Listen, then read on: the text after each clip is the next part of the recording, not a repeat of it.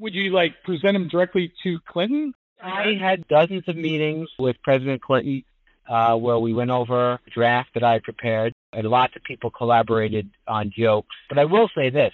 I mean, the real challenge of writing a humor speech in the White House is that in the entire White House, there are maybe 10 people who can write a joke, and there are 250 people who can kill a joke.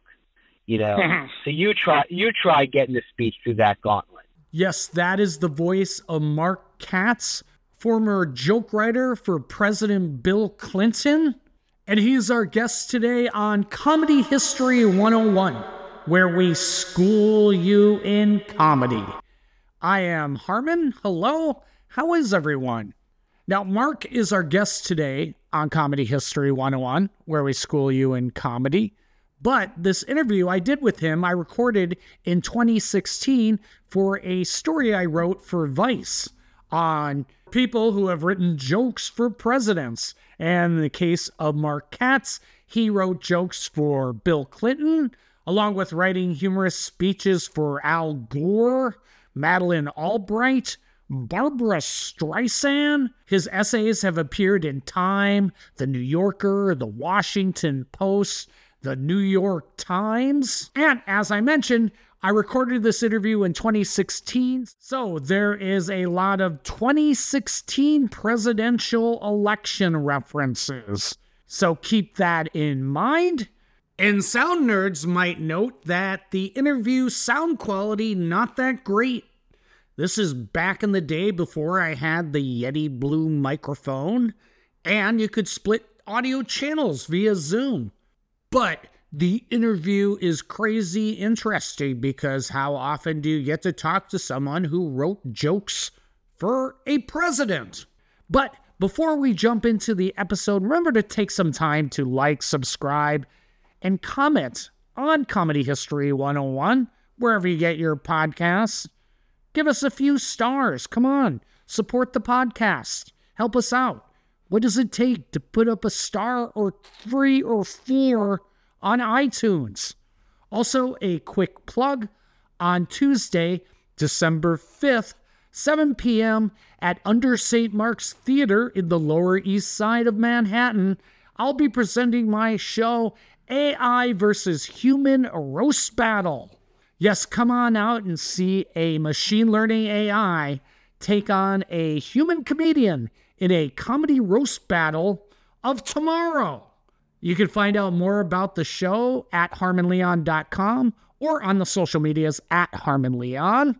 And now, without further ado... You're stupid. Everybody's so stupid. I'm trying to use the phone! Excuse me! Comedy History 101.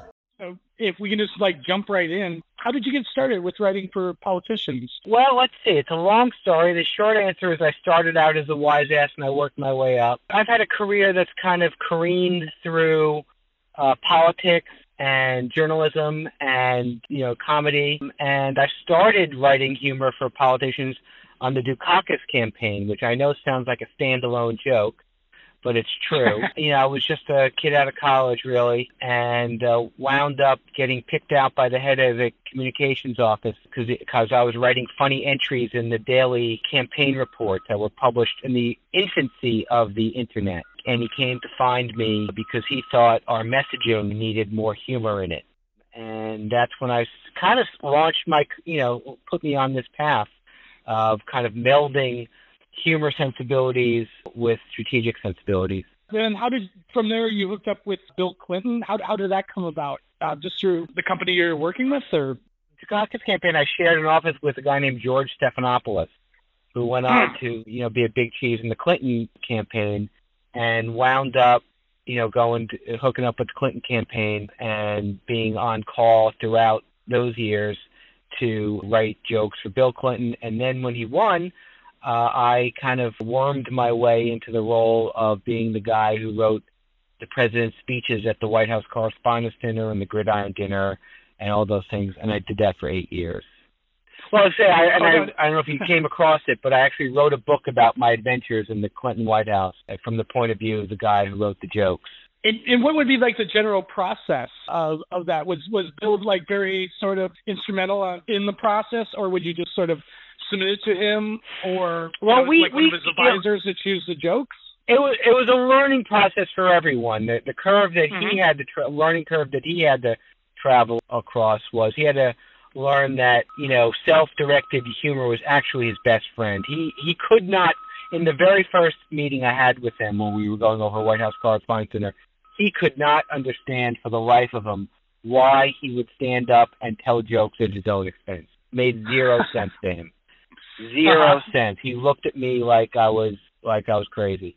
So, but over time, he actually came to understand, why being, self-directed humor is actually the way to go. And once you've been sufficiently self-deprecatory, you've acquired the right to be self-deprecatory on behalf of others. I see. And then what are some lines, such as like in the early days that you wrote that really stand out? Oh, God. Now you're really taxing my memory. Actually, one comes to mind, which is actually one of my favorite jokes. If you go, I have a website that actually hasn't updated in a while, but it actually tells the story of this joke. It's the William Henry Harrison joke, and the joke is his first White House Correspondents' Dinner corresponded precisely to his first 100 days in office, which were disastrous. But his first 100 days in office were an absolute hot mess. I mean, just mistakes out of the box right and left, and everyone was kind of, so around the time of his 100 days in office, there were a lot of articles about, how he'd gotten off to a disastrous start. So I wrote a joke saying, I don't think I'm doing that bad. After his first 100 days in office, William Henry Harrison had already been dead for 22 days, or however many days it was, right? But that's the joke that really, so now I've come to regard William Henry Harrison as the patron saint of self-directed humor, because, in the way I tell it is, if you had imagined on his 100th day in office, his press secretary at the time was D.D. Myers, if I remember correctly.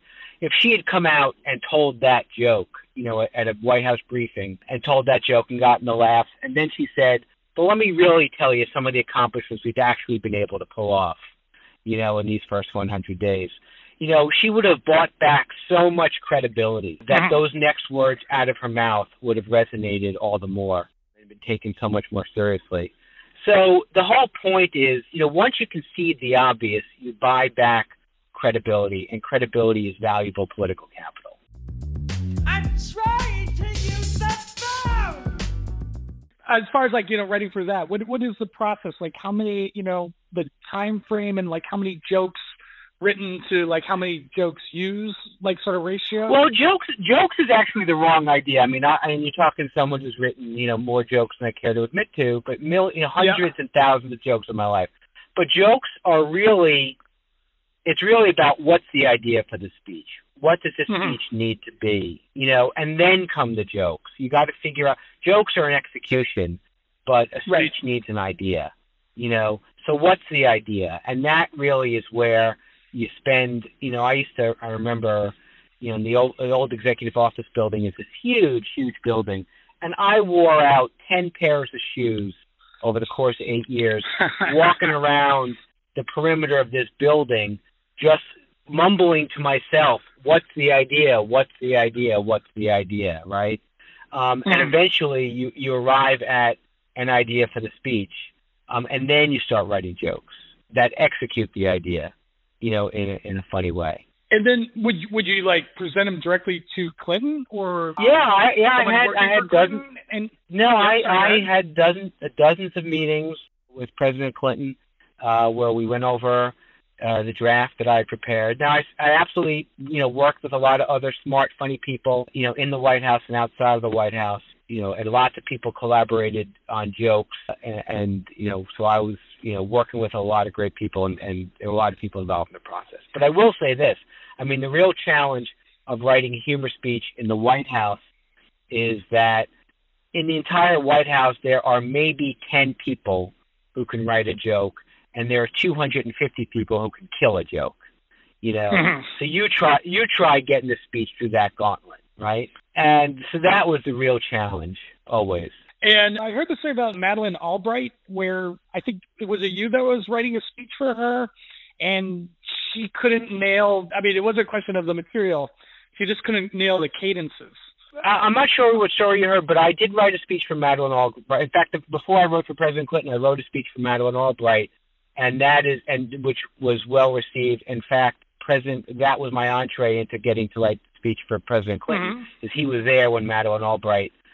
So I don't know where you heard the story. I mean, I wrote about it in my book, but maybe I don't know you heard it. Oh, no. What I heard was I interviewed this guy, Bruce Cherry, who's written Bush, and I think he said he heard you speak that she couldn't get the cadences down. So I think someone brought in like a professional comedian. That's exactly right. I did. Yeah. So he correctly recalled my story, which was that we read through the first draft of her speech, which was fine on the page, and then when she read it, it was like watching someone deliver a hostage tape. I mean, it was just hard to watch, right? She just had no feel for it whatsoever, and I was panicked. And again, this was my first gridiron speech. The word turned out to be, a dozen or so, more than that maybe, but. So I had this idea. I was friends with a guy who was a stand-up, and he was a stand-up and a voiceover talent.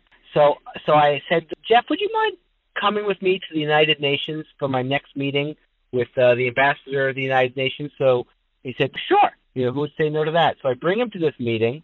I say, Madam Ambassador, whatever his title was at the time, I'd like you to listen to my friend Jeff deliver your speech.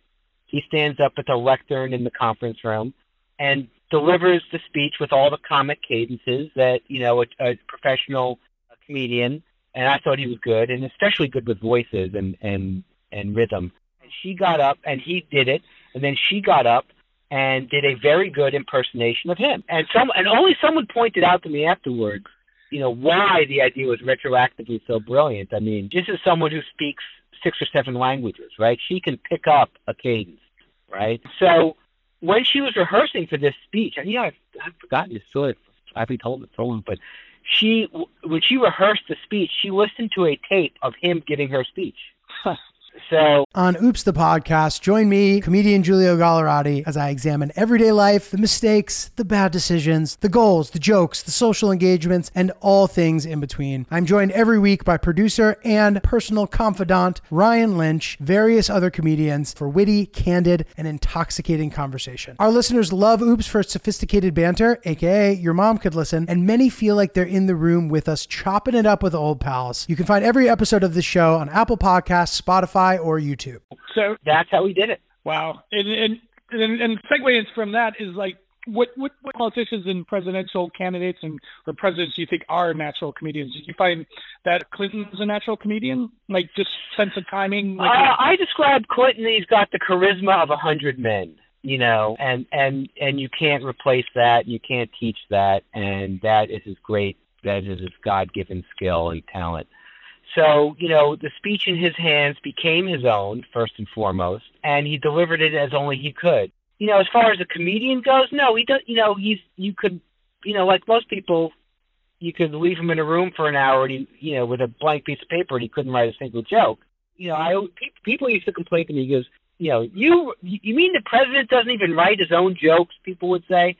And I'd look at them and say, tell me the number of hours in the day you want your president writing jokes. Just give me a number. Yeah. So that usually shut down that line of complaints pretty quickly. Al Gore, I wrote a couple of speeches for Al Gore. He had hidden talents that no one knew existed until we unearthed them, but he actually did very well. And I think President Obama, actually, his last speech, for a while my critique of Obama was he looked like a guy who was reading the jokes really enjoying himself immensely as he read off a bunch of really funny jokes his staff had written for him. But it did not sound like his voice to me. It sounded like he loved them, he embraced them, you could read them another 10 times and still crack up just as loudly. So they spoke to him, but they didn't speak for him. you weren't listening to his voice. I think his last few White House Correspondents' Dinners, he kind of overcame that hurdle. I actually thought I heard his voice. Excuse me! As far as like other clients that have reached out, have you written like across the aisle for both Republican and Democrat? I have written for a few Republicans. There were dual non-disclosure agreements involved. And yeah, once in a while, the truth is I don't really write for politicians that often anymore. But, I kind of, got a great education doing that and, cut my teeth, obviously, working in the White House. So I learned a lot of invaluable lessons, trying to solve problems with humor in the high stakes arena of the White House Correspondents' Dinner. And, I apply those lessons, every day ever since. I do all kinds of different speech writing and presentation projects. Generally speaking, the projects I'm working on, people are looking to them to be more entertaining and funny and creative and have greater license than they otherwise might. But they're not all humor events. They're all kind of, today I kind of use the part of my brain where humor comes from to solve problems for, CEOs and other public people. It's not about the joke. It's about, what's the presentation? What's the idea of this, this event? And then I think you sort of answered this question, but the importance of humor in political speeches. Do you think there been candidates that have won because of, you mentioned problem solving, but also just the connection that humor has to people? Look, it's a great shorthand. No one's won because they're the funnier candidate. But, look, everyone talks about likability. Humor it's not about the joke of the humor. Did I make that person laugh? But humor is a great way to kind of say, it's a form of communication unto itself that gives the audience credit. The way I describe it is, humor flatters where spin insults, right? Spin is, I think you're just dumb enough to believe this, right? And humor is, I think you're smart enough to understand what I'm really trying to say here, right? And it's not easy, and you know it, and I know it, but it's not easy to say. So let's try it this way, right? Mm-hmm. And you do it with humor, and and it kind of is a signifier of intellectual honesty. If this person is being honest with himself, then I trust this person to be honest with me. But a lot of times you hear people say this. You say stuff that's so outrageous they can't possibly believe that when you hear them say that. And yet they're happy for you to believe it, right? That, to me, is insulting, genuinely insulting. And to me, the part of the conversation that I was involved with in the political dialogue was the exact opposite of that, where you're giving people credit for having a brain. You're stupid. Everybody's so stupid. And what do you think of the current candidates as far as the kind of just humor laced in their speeches? Do you think they're being effective with humor? Well, look, you just saw the Al Smith dinner, obviously, and that was, very well done. I've established. So I've spent some time thinking about this stuff, as you can tell, right? But to me, there are three paradigms. I call it the legal paradigm, the humor paradigm, and the political paradigm. The legal paradigm is concede nothing, right? Don't own up to nothing. Make them prove that you're in the room, right? Own up to nothing. Concede. And the humor paradigm is concede everything. Well, if it's funny, if it's honest, it's funny and it gets a laugh, do it. The political paradigm is if it's smart, do it, right? If it's advantageous, do it. And a lot of times the advantageous veers towards the humor model as opposed to the legal model, right? For all the reasons I just told you about, conceding the obvious.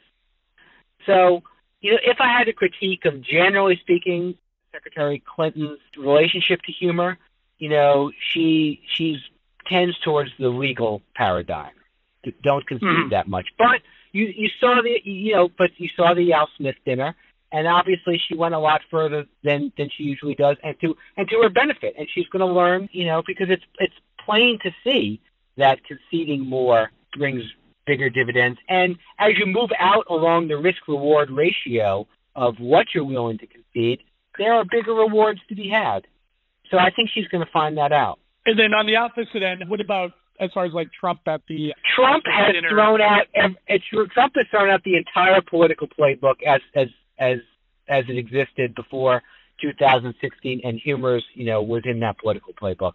That nothing he does corresponds to the standard operating procedure of using humor to kind of win and influence people. I mean, it's a very caustic, aggressive. To me, he sounds like a Rat Pack comedian. Kind of strewing all those in his path. First of all, it really does feel like a Don Rickles routine to me. A lot of his cadences and his mannerisms really are kind of taken right out of a Rat Pack comedy routine. So there's nothing kind, there's nothing self-effacing, there's nothing self-directed, there's nothing honest about them. They're insulting. They exist to hurt. So, humor is probably the wrong word for it. But he does use a lot of cadences of humor. Right. He loves being up in front of the audience, at the rallies and what does he keep on saying? That I can tell you, right? I mean, that I can tell you is right out of Catskills or Borscht Belt or Vegas Strip routine. Obviously, like at the Al Smith dinner, he was like reading off of a piece of paper. So obviously he had joke writers or writers in general to write his speech. What does that say that do you think that he actually selected those jokes or someone selected them for him? Sure. No. I promise you that there were jokes that would have served him a lot better that he crossed out. I promise you that. The speaker is the ultimate filter, and he makes the speech his own with the choices he makes. When I'm working with someone and they don't like the joke, they're not sure about the joke, they have questions about the joke, invariably I wind up asking them to take the joke out because I know if they don't believe in it, it's not going to work, and it will be undermined in some way or come out backwards or sideways in ways you can't anticipate. Until you believe in the joke, you really should not be saying it out loud. So, and in his case, it was like he probably had a huge batch of material to work from, but this was his final edit, what he thought. I don't know who he's working with. I'm sure he's working with, the guy, the McGurk and, Jesse Waters. I mean, I don't know who he's working with, right? I'm sure, these guys have a brain in their head. They probably wrote some stuff that would have checked all the boxes of what these jokes are supposed to do. And I'm sure, they were left in the trash can of history. Yeah, I mean, there was a good article about the writers that were working on the Comedy Central roast for him. I read that article. Yeah, exactly. That's all you need to know.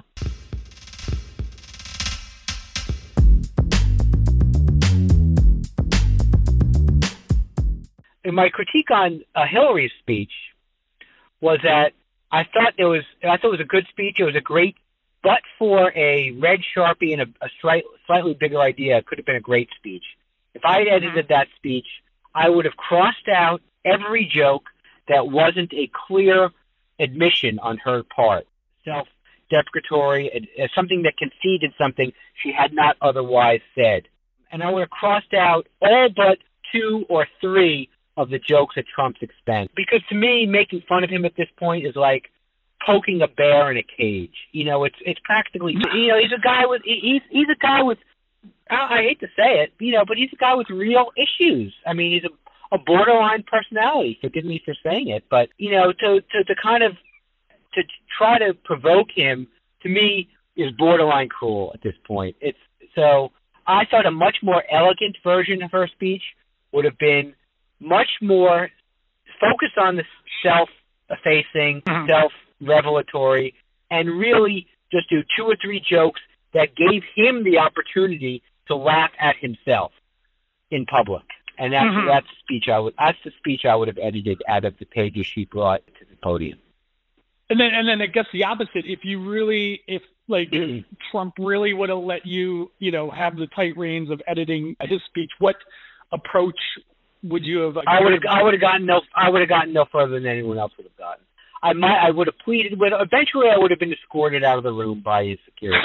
That's what would have happened. So I don't doubt that it was within the grasp of any human to give him the help he really needed. Yeah. So he just pretty much strongholded the material through that, what he wanted to do. That's my guess. What he was wanting to do.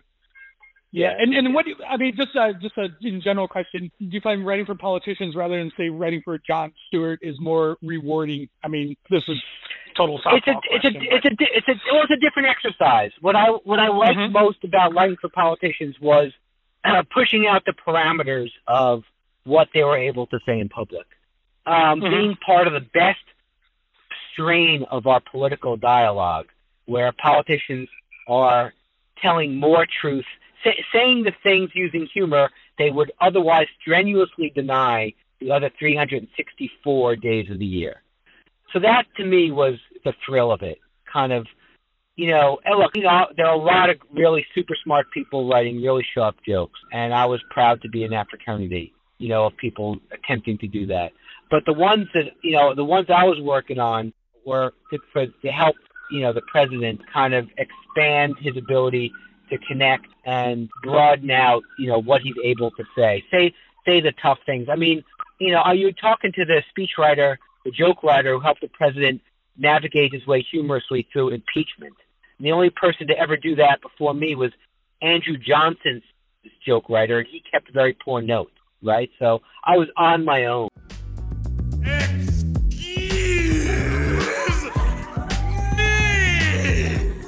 Lastly, just any other takeaways about the whole experience or advice for anyone who wants to write humor-based material for politicians? Well, when you're doing this, you're lending, it's kind of a mind meld. You're lending your sensibility to, someone greater than yourself in the case of a president. But so, I would stare at a blank screen and saying, if I were this guy, what the fuck would I say? And you just stare at the screen and stare at the screen and stare at the screen. And you put yourself in the shoes. It's the ultimate act of empathy, kind of lending your sensibility to the situation of another, and and presenting it to them and say, here, maybe this will help, and they'll take the ones off the page that they think will help. And that wraps up our interview with Mark Katz, former joke writer for Bill Clinton. You can check out Mark's site at soundbiteinstitute.com. And also, quick reminder, December 5th, 7 p.m. at Under St. Mark's Theater. Come check out my show, AI versus Human Roast Battle. Yes, a human comedian will be taking on a machine learning AI in a comedy roast battle of tomorrow. And you can find out more about my tour dates and upcoming shows at harmonleon.com or on the social medias at harmonleon. And as always, remember to take some time to like, subscribe, and comment on Comedy History 101, and we will read your comments right here on the podcast, such as this, a comment from Linda on the history of gallows humor. Linda writes, I wish you would revisit this topic and how important it is in high-stress jobs, i.e. doctors, emergency responders, cops, and how it fulfills an important psychological need for people in these occupations. Well, thank you, Linda, for your comment. And until next time, bye-bye. You're stupid. Everybody's so stupid. I'm trying to use the phone! Excuse me! Comedy History 101.